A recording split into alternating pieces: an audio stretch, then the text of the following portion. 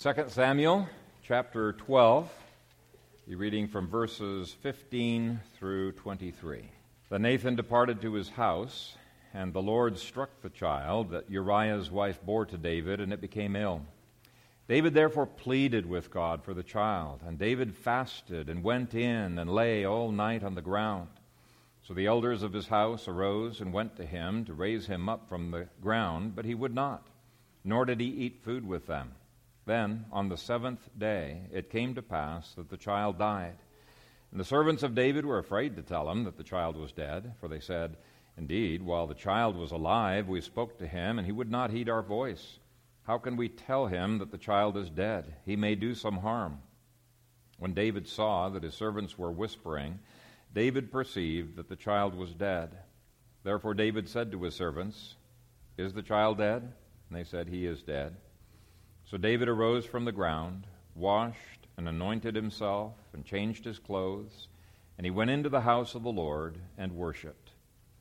Then he went to his own house, and when he requested, they set food before him, and he ate. Then his servants said to him, "What is this that you have done? You fasted and wept for the child while he was alive, but when the child died, you arose and ate food." And he said, "While the child was alive, I fasted and wept, for I said, 'Who can tell whether the Lord will be gracious to me that the child may live?' But now he is dead. Why should I fast? Can I bring him back again? I shall go to him, but he shall not return to me." Father God, we thank you for your word, and I pray as we dig into at least one of the themes that is in this passage, that you would bless the preaching of your word and help us to be encouraged to pursue after you with our whole heart. In Jesus' name we pray. Amen. Today we're going to be looking at David's unanswered prayer, and I think all of us can relate to him on that issue. We have had times where, if you're anything like me anyway, that you've had quite a few unanswered prayers. Even in this last week, I've had several unanswered prayers. And it can get discouraging when you have lots of unanswered prayers.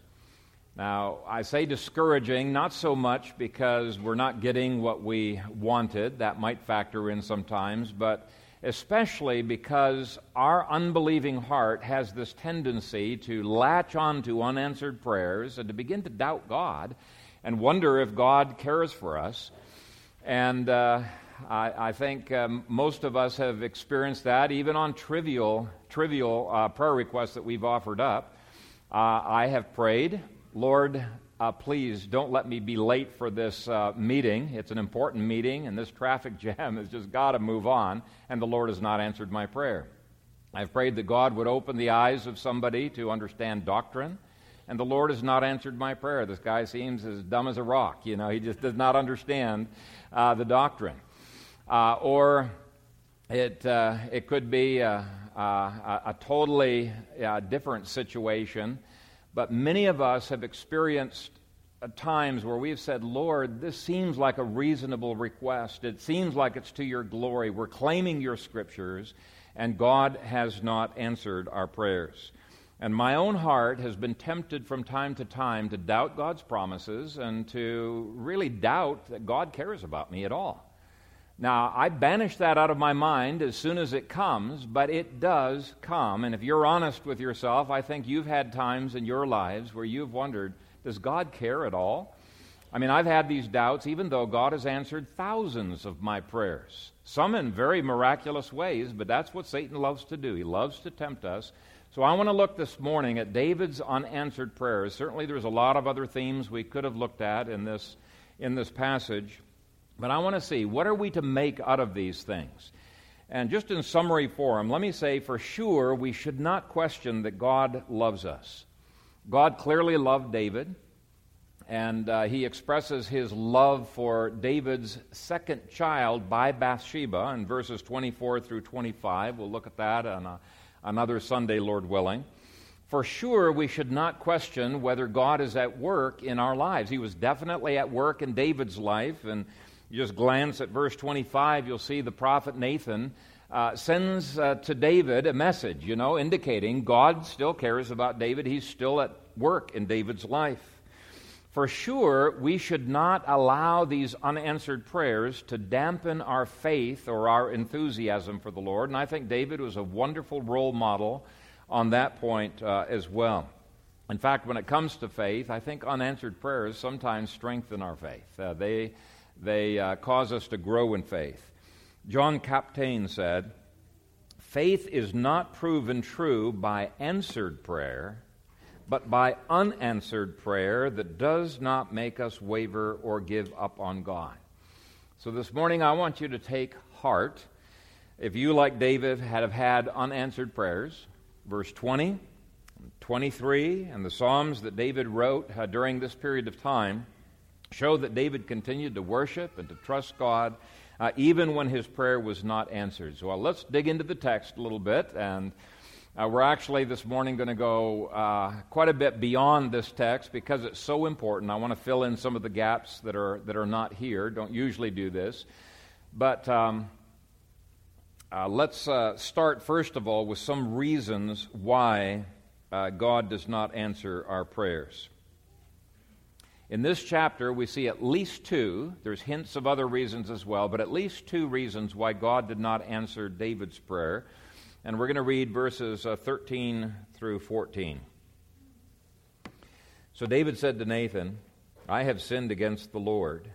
And Nathan said to David, "The Lord also has put away your sin. You shall not die." And before I apply these verses, let me just point out that the death he is talking about is not a capital punishment at the hands of men. We've already seen that there was no possibility of bringing capital punishment against David because there were not two witnesses who were unimplicated in the same crime who could cast the first stone. Okay, and that was something, it's just limitations that God put upon sinful governments, some of the checks and balances he put in place. It's one of the reasons why Cain could not be put to death. Now, God could have put him to death, and we're going to look at that in a bit, but Cain did not have witnesses who could have done that. Even with Achan, who confessed his sin, Joshua still did not put him to death until he sent people to investigate to see whether that is true. I mean, you've probably known of people historically who are suicidal and have confessed to things that they have not done. And so one of the checks and balances in the Scripture is that there has to be two witnesses who are unimplicated in the crime, and they have to cast the first stone. So David was not in danger of capital punishment. So what death was David in danger of receiving? Well, I'm convinced that he was talking about the disease and the death that God brings to believers when they are in rebellion against His Word. And there are a lot of scriptures that talk about that. You're probably the most familiar with 1 Corinthians 11, where Paul says that there were many people in Corinth who were weak, who had sickness, and some who had even died because they had taken the Lord's table while they were in rebellion against sin. A lot of people in America just think, that's back in those days. God doesn't do that anymore. God is nothing but love. And I am convinced that there are many diseases that are in the Church of Jesus Christ that are a direct result of unrepented sin. And I've told you stories of miraculous deaths that God has brought. 1 John 5, 16 through 17 speaks of sins that can result in a believer's physical death. So I believe David was in danger of imminent providential death at God's hands because he had not yet repented. So even though he got off the hook of capital punishment, he was not, until he repented, off the hook of providential death. But in verse 13, God promises to lessen David's discipline. He says he would not die. But God did not completely remove all of the discipline. When we read Psalm 38 last week, we saw that David had excruciating pain from a venereal disease that he had contracted, and the baby may have died from the same disease. We aren't told what disease the baby had. So part of the discipline was the disease, And part of the discipline was the baby's death. Now, we're going to be seeing in a moment, it was perfectly appropriate for David to be pleading for mercy, pleading for God to lessen this discipline. But the fact that the baby died indicates that it was God's decision not to do so. Verse 14, however, because by this deed you have given great occasion to the enemies of the Lord to blaspheme, the child also who is born to you shall surely die. And I think we looked at that sufficiently last week. But it illustrates that discipline can be one of the reasons for unanswered prayer. And people think that doesn't really make sense. Why would God forgive if He's going to discipline somebody? Surely forgiveness means you're going to remove the discipline. Just think of discipline as discipleship. It's a part of God's training in our lives. And in English, the root for both words is really the same. But repentance often lowers the amount of discipline for our children, but does not necessarily remove discipline completely. And let me read you a scripture along those lines. Psalm 99, verse 8 says, "You answered them, O Lord our God. You were to them God who forgives, though you took vengeance on their deeds." So God forgave, but He brought discipline. The two can go hand in hand. Now, verse 14 also highlights a second reason for unanswered prayer, and in this case it was for the sake of others, so that they would not blaspheme. We looked at that last week, and we saw that God did not want David to get away without any consequences for his sin. So people think, oh, God just sweeps sin under the carpet. There's no problems if you sin. In fact, I'll ask for forgiveness before I sin, just to make it more convenient. No, God doesn't want us thinking like that at all. And we saw last week that Psalm 38 describes the horrible, horrible disease in gory detail. But let me quickly give a bunch of other reasons why we could have unanswered prayers. And these other scriptures show us not because God doesn't care about us. In fact, it's precisely because He loves us that He does this. First one, Psalm 66, verse 18 says, "If I regard iniquity in my heart, the Lord will not hear." Major ongoing sin that is unrepented of will close off an individual, a family, a church, and even a nation from having their prayers answered. And if you look in 1 Samuel chapter 8 sometime, you'll see that there's a verse in there that says, when a nation becomes rebellious, does not repent of its sins, God brings tyrants and bad rules and bad policies into place. And even when the people cry out to God and say, could you please remove this from me, God's not going to answer their prayers. And I really think America is in this state. We sing all over this nation, God bless America, and that hymn, that song, right? But I think we need to be accompanying that with prayers of repentance on behalf of our nation. Because apart from that former prayer will not be answered. Another reason is if prayer is impossible to answer in the positive.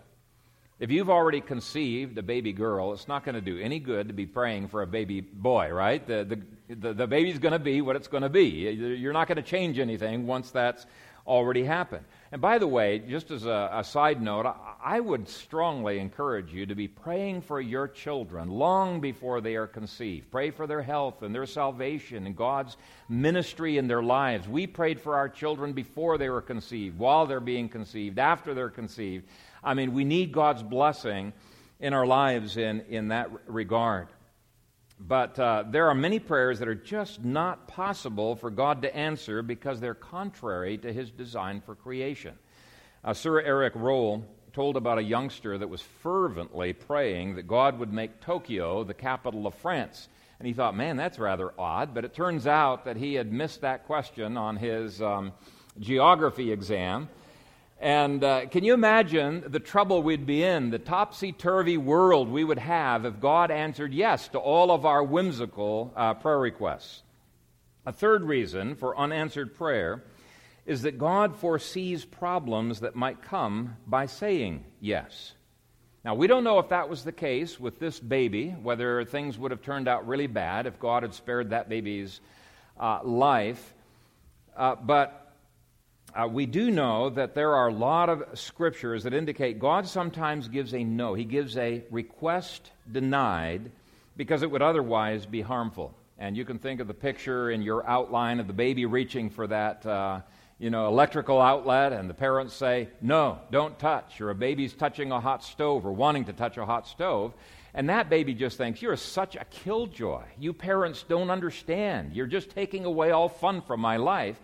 And it's really that difference between a young toddler's understanding and your understanding that a child needs to grow into before he's going to understand, wow, that no was a blessing. Thank you so much, parents, for telling me no. And the difference between our understanding and God's understanding is far, far greater. And we just need to, by faith, say, okay, Lord, I don't understand it, but I know your no is a great blessing in my life. He has his reasons for doing it. In his wonderful book on prayer, B.M. Palmer told the story of a woman who had spent the entire summer away from her children, and she was extremely anxious to get back home, but when she went to get onto the ship, they must have overbooked or something, because all of the rooms were sold out and she couldn't get on there. And she wept bitterly because she knew it was going to be another 2 weeks before any room on any ship would be opened up. But sometime later, when she discovered that the ship she would have been on sunk, all of a sudden she realized, what a blessing. Thank you, Lord, for not answering my prayer to be able to get onto that boat. A loving God is in control, and David knew that. A fourth reason for unanswered prayer is that God foresees blessings that will result by not giving us our request. Elijah begged God, please, God, let me die. I'm ready to die. And God refused that request because he had something special in mind and spectacular in mind for Elijah's life. Moses begged God, please let somebody else lead Israel out of Egypt. I don't want to do it. He came up with all kinds of excuses, and he's begging God, please, I don't want to lead Israel. God would not answer Moses' request in the positive because he had spectacular things in mind for Moses, and unbelievable blessings flowed because of God's no. No, I'm not going to give you what you have asked for. If David could have seen the joy in this baby's eyes in paradise after it had gone through that painful sickness, he would have recognized, okay, yes, there is a sense in which God had something far, far better for this baby. David had prayed for healing. God gave that baby permanent healing. Let me tell you a story I got from a local town newspaper in Georgia. Tom Benefield told a story about his grandpa on his mother's side. He was a carpenter back during the Great Depression, and he was struggling to make a go of things, but he loved the Lord, and he sought to serve and minister to poor people in America, but they also had this program where they were helping an orphanage in China. And the church had gotten together this huge, long list of things that they were going to send to the orphanage because it was in desperate need. And as a part of his work, he was assigned the task of building these shipping crates out of wood. And after he'd gotten everything packed, crated up, sealed, and sent off, he walked back to his car and went to pull the glasses out so that he could drive home, and his glasses were not in his pocket. And he looked all over the place. He couldn't find them. He knew he had put his glasses on that morning to come because he couldn't really drive without them. So he retraced his steps. He's looking everywhere and praying to the Lord, Lord, please help me find my glasses. So then he's replaying in his mind, what did I go through? And as he's replaying in his mind, it suddenly dawns on him, when he leaned over the crates, when he was packing them, it probably slipped out of his pockets and ended up in a crate somewhere.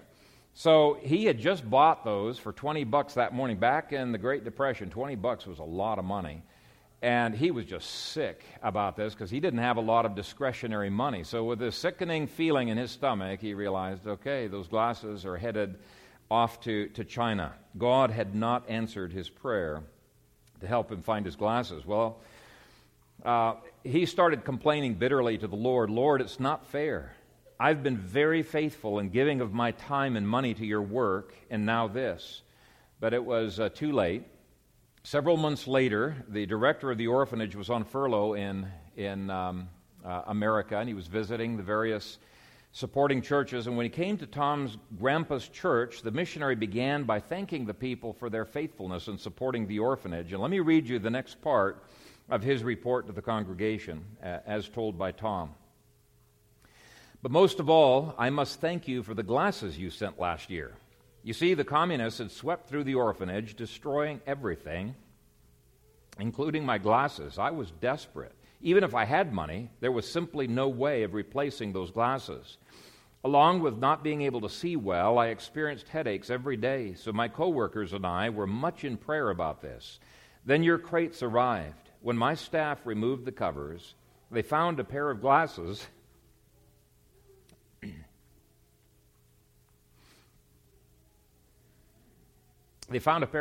lying on top. Folks, when I tried on the glasses, it was as though they had been custom made just for me. I want to thank you for being a part of that. The people listened, happy for the miraculous glasses, but the missionary surely must have confused their church with another, they thought. There were no glasses on their list of items to be sent overseas. But sitting quietly in the back with tears streaming down his face, an ordinary carpenter realized the master carpenter had used him in an extraordinary way. And you know what?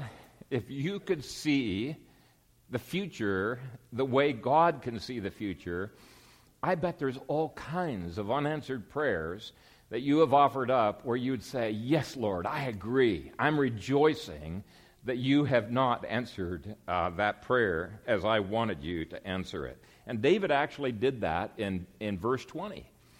2 Samuel 12, verse 20. So David arose from the ground, washed and anointed himself, and changed his clothes, and he went into the house of the Lord and worshiped. And what's remarkable about that is David worshiped even though he did not yet know what God's plan for the future was in terms of his unanswered prayer. And by faith, and it takes faith to do that, by faith, he got up, he cleaned himself up, he put on a new pair of clothes, he went to worship and adore the God who controls all things and who loved him. Now, another reason for God's no answers is that a yes may really not be in our own best interests. Maybe you've asked for more money, or you've asked for a better position at your job or some other thing, and God knows if He gives that to you, it's going to be a stumbling block. It's not going to be in your own best interest. Maybe there's dangers that are associated with the answer to that. Before my mother got married, she was traveling home from missionary medical school to Detroit to spend Christmas with her parents.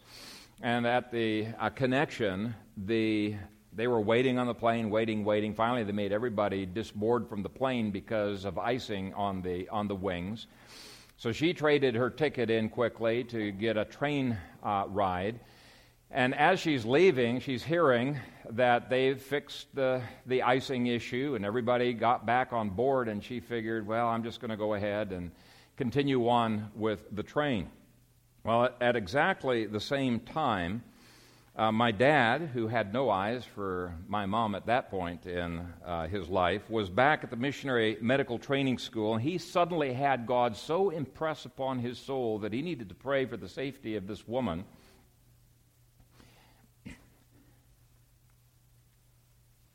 That he got on his knees and he just intensely prayed. He said, I don't know what the danger is, Lord, but I pray that you would give this woman safety. And he continued to pray until God gave him release and felt that his prayer was answered. Well, it was later discovered that this plane got iced up as it was taking off. It crashed and everybody died.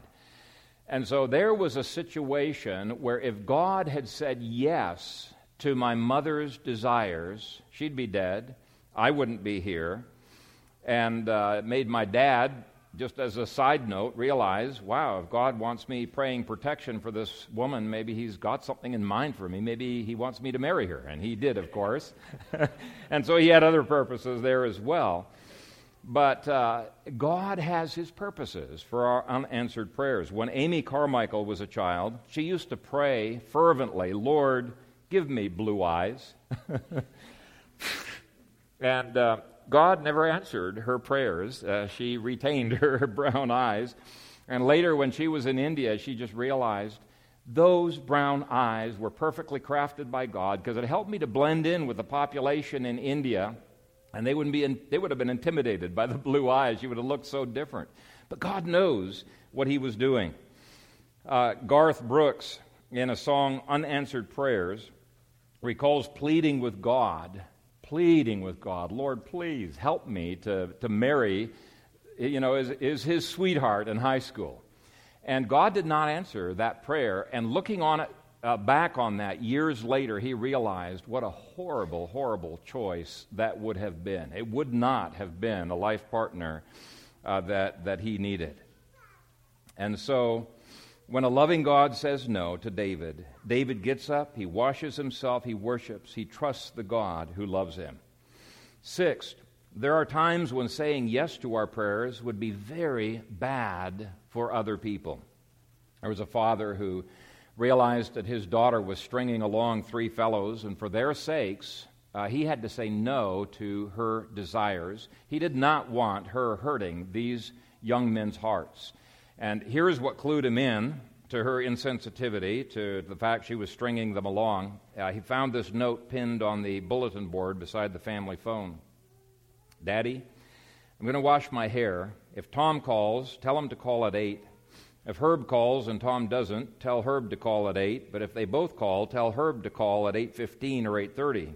If Timmy calls and Tom and Herb don't, tell Timmy to call at 8. But if they both call, Tom and Herb, or one calls, tell Timmy to call at 8:30 or 8:40. Tina. And I sometimes wonder, do our prayers sound as confusing and mixed up to God, We want to have our cake and eat it too. So if it's not in the best interests of others, God will sometimes say no. We are not praying according to God's will. Seventh, we may simply not need what we are asking for. We just don't need it. A father wrote back to his son in college and said, I'm enclosing $10 as you requested in your letter. Incidentally, $10 is spelled with 1 0, not 2. God sometimes does that with us, doesn't he? He gives us our request, but not really the way we prayed it. He gives us what we need, not necessarily what we desire. And here's what Philippians says. My God shall supply all your need according to his riches in glory by Christ Jesus. All of our need, not necessarily all of our desires. Now, God has many, many times given me more, far more than I have asked for. So this is not an infallible reason, but it is a reason that God sometimes gives. Eighth, God may have something better in store for us. Mary and Martha asked Jesus to heal Lazarus, and they were bitterly disappointed when he failed to do so. But after Jesus raised Lazarus from the dead, they could see that his answer was far better, far more glorious than what they had asked for, and they certainly were not going to complain about it. A ninth reason for unanswered prayers is that our prayers may be at cross purposes to other people's prayers. I mean, think about it. If people on both sides of a war are praying that their side will win, he's only going to be able to answer one side's prayers. If same goes if I'm praying that one team will win and Scott Polsky's praying that a different team will win. Only one of us can have that prayer answered, right? Probably Scott's going to get his prayer answered because he's much more interested in the game than I am. But okay, the 10th one, praying for things already finished. David at least knew this much. And he quit praying the moment God's providence made it very clear that what his answer was going to be. There's no point, as I mentioned earlier, in praying for a baby boy if your wife is already pregnant. It's going to be what it's going to be. The 11th reason is illustrated in the man born blind. In John 9, verse 3, Jesus said, "Neither this man nor his parents sinned, but that the works of God should be revealed in him." How many times had his parents and his brothers and sisters and he himself prayed for healing? "Lord, you could heal me. Please bring your healing." And yet God had left all those prayer requests unanswered until Jesus prayed, and he answered Jesus' prayer. Was it because they didn't know how to pray? They never have any answered prayers? No, that's not the reason at all. The reason God did not answer their previous request for healing was that a no brought more glory to Jesus. And I think that's exactly what the situation was with Johnny Erickson Tata. God's no to prayers for healing resulted in incredible glory being brought to God through her books and through her ministry, which is called Johnny and Friends. And so I think that's a very important reason. And it's actually a good example for number 12 as well, because God's no opened up a lifetime of challenge and opportunity for her. God's no to Moses opened up 40 years of adventure and digging deeper into getting to know God. 13 is that there are times God won't answer our prayers because he wants us to fill the need ourselves. 1 John 3 basically says in effect, hey, don't pawn off your responsibilities on somebody else when I've given you the finances and I've brought the poor person to you. Here's what he says. But whoever has this world's goods and sees his brother in need and shuts up his heart from him, how does the love of God abide in him? James 2:16 says that when your prayer is be filled, be clothed, be warmed, and you don't do anything about it, it's a useless prayer when it's in your power to be able to do so. And many of our prayers are prayers we could easily answer ourselves. We pray that politicians would change, and we never do anything about it. We never write letters. We never contact them. And it's so easy to be involved in that way. Just talk to Sarah, with Write Your Congressman campaign. There's ways in which we can be a part of the answer. We pray that a missionary would have funds, and we don't give to him. Spurgeon tells the story of how he met with his large board and was going to have them pray for a really pressing need that had come up. And just before they prayed, he said, wait a minute, before you begin this prayer meeting, there's something I'd like to do. He took out a sheet of paper and wrote, C.H. Spurgeon gives 50 pounds, and he passed it around for the others to fill in just to see what amount of money they could fill in. By the time the paper came back around to him, they had a praise meeting instead of a prayer meeting because the fund had completely been met just by the commitments from the people on that board. And the Lord has many times stopped me from praying and just convicted me, Phil, you just go do it. It's in your power to do it. So don't be like spiritual congressmen who always want to solve people's problems with other people's money and other people's efforts. God has good reason to say no to such a prayer. Number 14, I think, should be obvious. James 4, verse 3 says, you ask and do not receive because you ask amiss that you may spend it on your pleasures or your lusts. And so if your request is sinful, your motives are sinful, obviously God's not interested in answering. Or sixth, it may be bad timing. David wanted so badly to build a temple for God, and God says, no, David, it's going to be your son, Solomon, who's going to build this house for me. And he gave his reasons. When Lazarus got sick, the sisters sent to Jesus and said, you got to get here. It's urgent. You got to get here right away. And Jesus didn't come quickly. He waited, and he let Lazarus die because timing was essential for the glory of God. The last reason given in your outlines is that a yes answer may not be possible in God's plans. Now, obviously, in the abstract, Scripture says all things are possible for God, but if you read that verse in context, he's indicating all things are possible that are consistent with God's nature and consistent with God's plan. Scripture says God cannot deny himself, so he's never going to go against his plan. And it says it is impossible for God to lie. It's impossible for him to sin, so nothing can go against his nature. And so Jesus prays, O my Father, if it is possible, let this cup pass from me. Nevertheless, not as I will, but as you will. He said, if it is possible. I am sure if there was any way that we could have been saved without Jesus having to go to the cross, the Father would have fulfilled that request. And you can think of many examples where God has to deny someone's prayer as being impossible. You know, there's two men who are praying that they will be able to marry Sally. Well, God's only going to be able to, maybe neither of them. But it could be a perfectly appropriate, a perfectly godly prayer, and yet only one of those men's prayers can be answered. And so keep in mind that within God's will, there are good prayers that cannot be answered. But always, God has His reasons. It isn't arbitrary. His plan is perfect. So hopefully, just going through those reasons has sparked a little bit of encouragement in you that God's not arbitrary, and He's always got reasons that are for your good and for His glory when your prayers are unanswered. But while it's nice to know that He has His reasons for saying no, it's also helpful to know how He says no.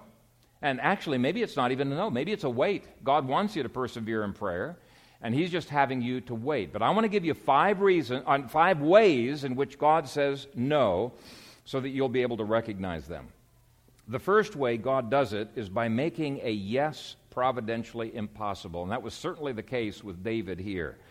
Once the child had died, there was no point in continuing to pray. Now, obviously, it's not an absolute principle, because there have been people in history who have been raised from the dead. But I think generally speaking, you realize, okay, providentially, God is no longer, there's no point in praying because God has answered no very specifically here. It won't do much good to keep praying that a different congressman will win the election after somebody else has gotten into office. Maybe you could change your prayer and say, shorten his term, Lord. You could do something like that maybe. But he's already elected. If you've been praying that so-and-so will marry you, and they marry somebody else, okay, it's a pretty clear answer. So providence, that's the first way. Another way God says no is through the Bible. And you might think that this was the situation with David here because Nathan was a prophet. He's bringing inspired words from God that this baby will surely die. And I'll deal with that in a little bit because judgments are different. They're always conditional. Prophecies of judgment. We'll get to that in a bit. But I'm talking about something clearly laid out as a moral principle in the Bible. Let's take divorce as an example. A woman divorces a man, and it's a sinful divorce, not a biblical one, and he is praying, Lord, bring her to repentance, and please restore our marriage. That is a perfectly appropriate prayer to make. Even after a divorce has happened, there is no problem with getting remarried to that person again. But once that woman marries another man, even if that second man dies, she cannot come back to the first husband. And you'll find that in Deuteronomy 24, 1 through 4. You'll find it in Jeremiah 3, verses 1 through 2. God says it's an abomination. The whole land is cursed when that kind of thing happens. And by the way, it's one of the areas that I totally disagree with Bill Gothard on. At least in his earlier writings. I don't know if he's changed his mind recently, but he mandates that people divorce the second spouse and come back to the first. And the Bible says, no, you cannot do that. Now, of course, there are a lot of times when a no is a no right from the beginning. Some of the things that pastors pray for in this city should be obvious to them. They should not be praying for. God's already given a no. I've heard pastors in this city pray for more not welfare, what's it called, where you get grants from the government and stuff. In fact, one pastor was praying that his church would get a grant from the government. I was just blown away. It's just very frustrating to me when I see stuff like that. But if you see pastors who are praying when God's already said, don't pray about that, you know there's probably a lot of Christians who are praying just because they're ignorant of the Scriptures. And so somebody prays, Lord, please bless the preaching of this lady. And God says, no, this lady should not be preaching. I'm not going to bless that preaching. Or they say, well, I know my son is in rebellion, but Lord, please bless him anyway. And God says, no, I've already said in my word I'm not going to bless that kind of prayer. So we need to fill our minds with the Word of God so that we can understand before we even start praying, okay, that's not even an appropriate prayer to be making. We need to know God's no's ahead of time. Another way that God says no is through guidance. God showed Paul to stop praying. He didn't want him praying anymore, that prayer request. I think an interesting example of this, though, is in the last verses of the book of 1 John, where John tells us that there is sin not leading to death, and there is sin that leads to death. And he says, if a brother commits a sin that is leading to death, I don't want you praying for him anymore. Don't even pray that he'll be healed. Stop praying for him. You wonder, well, how do I know if a brother is sinning a sin unto death? How do I know I should stop praying for anything? And I would say that it's through guidance, God's guidance. I've had times where God has made it crystal clear that I need to stop praying a given prayer request, and I quit. I quit praying about that. So guidance can be a factor.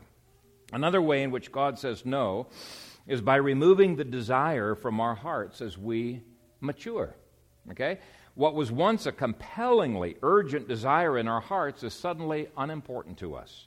And I've seen God do this over and over again in people's lives. You know, when our desires become conformed to God's desires, then our prayers are more and more being conformed to the Holy Spirit's prayers as He is interceding within us. And sanctification frequently takes care of that question, why? Another way in which God says no is that He gives us our heart's desire in a totally different way than we had anticipated. I don't think any one of you would complain if you've been praying for a red $2,000 Chevy Caprice and God gives you, a newer $10,000 blue Honda or something like that. It's got 80,000 less miles. And He just gives it to you. I mean, that's way above beyond what I've asked for, okay? So that would be a no that you say, okay, great, that's awesome, Lord. I'll take this Honda over that Chevy Caprice. But let me end quickly with 3 more lessons. And the first is, don't be fatalistic. You might think that verse 14 is as clear a no as you could get. After all, doesn't Nathan say, the child also who is born to you shall surely die? Wasn't David living in rebellion to God's declaration by fasting and praying for 7 days? And I don't think so. God didn't command him not to pray. Now, if God had said, and I don't even want you praying about it, then yes, he would have been in disobedience to God. But I think David was actually being a role model for us, both in this passage and in the Psalms that he wrote during this period. He was a model of how to avoid fatalism. He was being as aggressive in his prayers as God was allowing him to be. And let me explain a little bit on this. I have met Christians who no longer pray that God would turn America around because they say it's too late on the slippery slope downhill in Romans chapter 1. They believe God has said no before they even start praying. But I want you to notice, and let's quickly read through verses 15 through 17. Then Nathan departed to his house, and the Lord struck the child that Uriah's wife bore to David, and became very ill. David therefore pleaded with God for the child, and David fasted and went in and lay all night on the ground. So the elders of his house arose and went to him to raise him from the ground, but he would not, nor did he eat food with them. Why did David pray so earnestly for this child? Hadn't God already made his no quite clear? Wasn't this just a waste of energy? Well, think about Nineveh.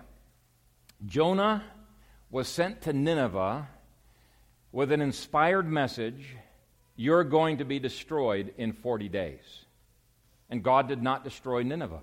Some people say, wow, is that a failed prophecy? Is God's word not inerrant? No. What the situation is that all prophecies of judgments are conditional. And Jonah understood this. That's why he didn't want to go to Nineveh. He knew this is God's general pattern, that he'll bring a judgment, and as soon as people repent, He will back away from that judgment, and he wanted Nineveh destroyed. That's why he didn't want to go there. He knew this is the general way that God works. Here's a scripture you can write down. Jeremiah 18 says that all God's prophecies of judgment are conditional. He says, the instant I speak concerning a nation and concerning a kingdom, to pluck up, to pull down, and to destroy it, if that nation against whom I have spoken turns from its evil, I will relent of the disaster that I thought to bring upon it. So David knows it's never wrong to pray for mercy. He knows the child is not dead yet, so he perseveres in prayer. And I think we can take our cue from David and not be fatalistic. As long as you can claim the Scriptures as the basis for your prayer, keep praying till a yes either becomes impossible or God, through guidance, clearly leads you to stop praying. Now, the next lesson is that once it becomes impossible, have an attitude of submission to God like David did. Verses 18 through 23 show David's ability to turn it all over to God once the final decision has been made, and to not grow bitter. And we've got to learn how to relinquish our heart's desires and not stubbornly hold on to them when God says, that's the final answer, no. Beginning to read at verse 18. Then on the seventh day it came to pass that the child died, and the servants of David were afraid to tell him that the child was dead, for they said, indeed, while the child was still alive, we spoke to him, and he would not heed our voice. How can we tell him that the child is dead? He may do some harm. When David saw that his servants were whispering, David perceived that the child was dead. Therefore David said to his servants, is the child dead? And they said, he is dead. So David arose from the ground, washed and anointed himself, and changed his clothes, and he went into the house of the Lord and worshipped. David had such a confidence that God's no's are always the best, that he was able to worship and adore God in faith, even though his heart was still hurting. You think he felt like worshiping? I doubt it. I doubt it very much. I doubt that he felt like worshiping, but by faith he did what was right. He took the actions of faith against all feelings. Then he went to his own house, and when he requested, they set food before him, and he ate. Then his servant said to him, what is this that you have done? You fasted and wept for the child while he was alive, but when the child died, you arose and ate food. So he said, while the child was still alive, I fasted and wept, for I said, who can tell whether the Lord will be gracious to me that the child may live? But now he is dead. Why should I fast? Can I bring him back again? I shall go to him, but he shall not return to me.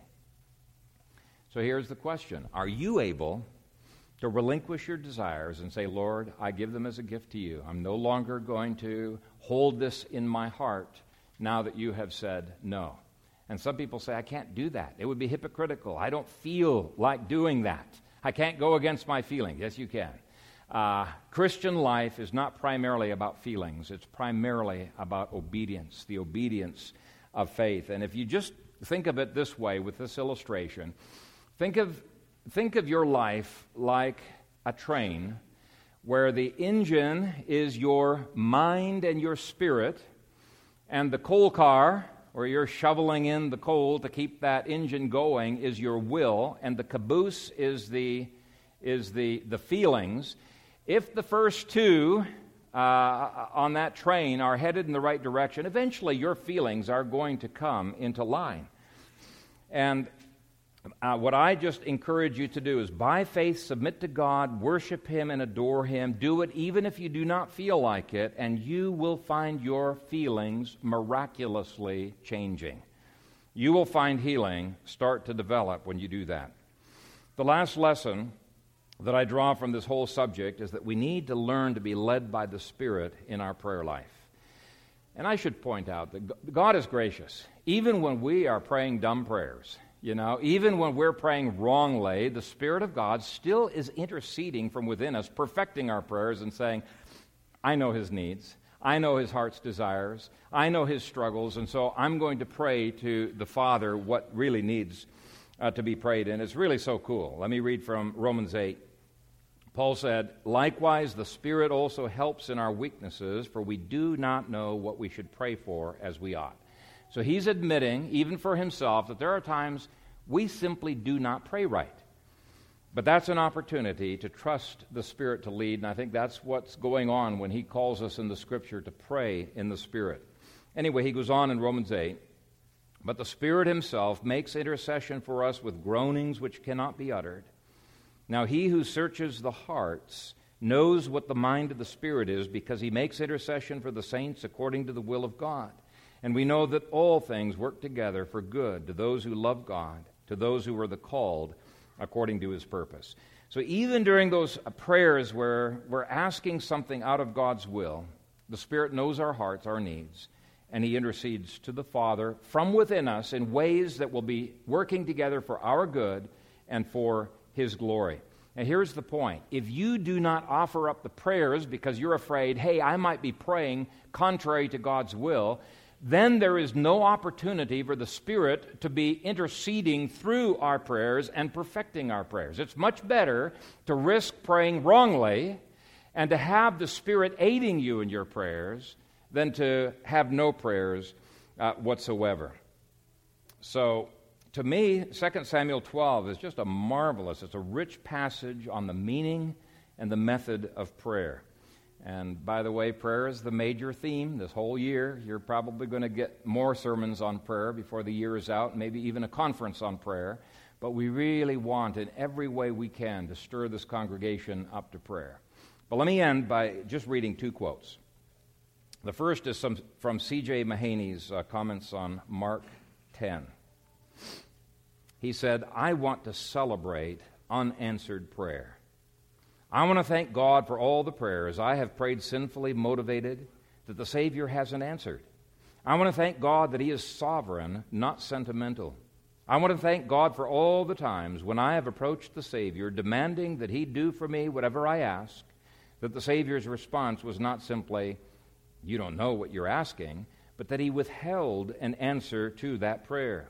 I am grateful to God for unanswered prayers. The second quote is a poem written by a Confederate soldier. He titled it, The Blessing of Unanswered Prayer. I asked God for strength that I might achieve. I was made weak that I might learn humbly to obey. I asked for health that I might do greater things. I was given infirmity that I might do better things. I asked for riches that I might be happy. I was given poverty that I might be wise. I asked for power that I might have the praise of men. I asked for power that I might have the praise of men. I was given weakness that I might feel the need of God. I asked for all things that I might enjoy life. I was given life that I might enjoy all things. I got nothing that I asked for, but got everything I had hoped for.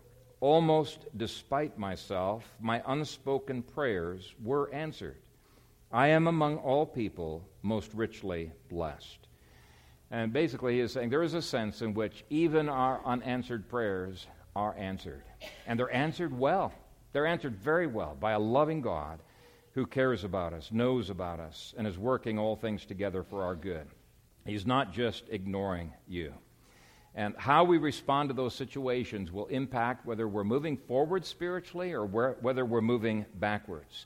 So if you have been discouraged by unanswered prayers, I urge you to do like David did.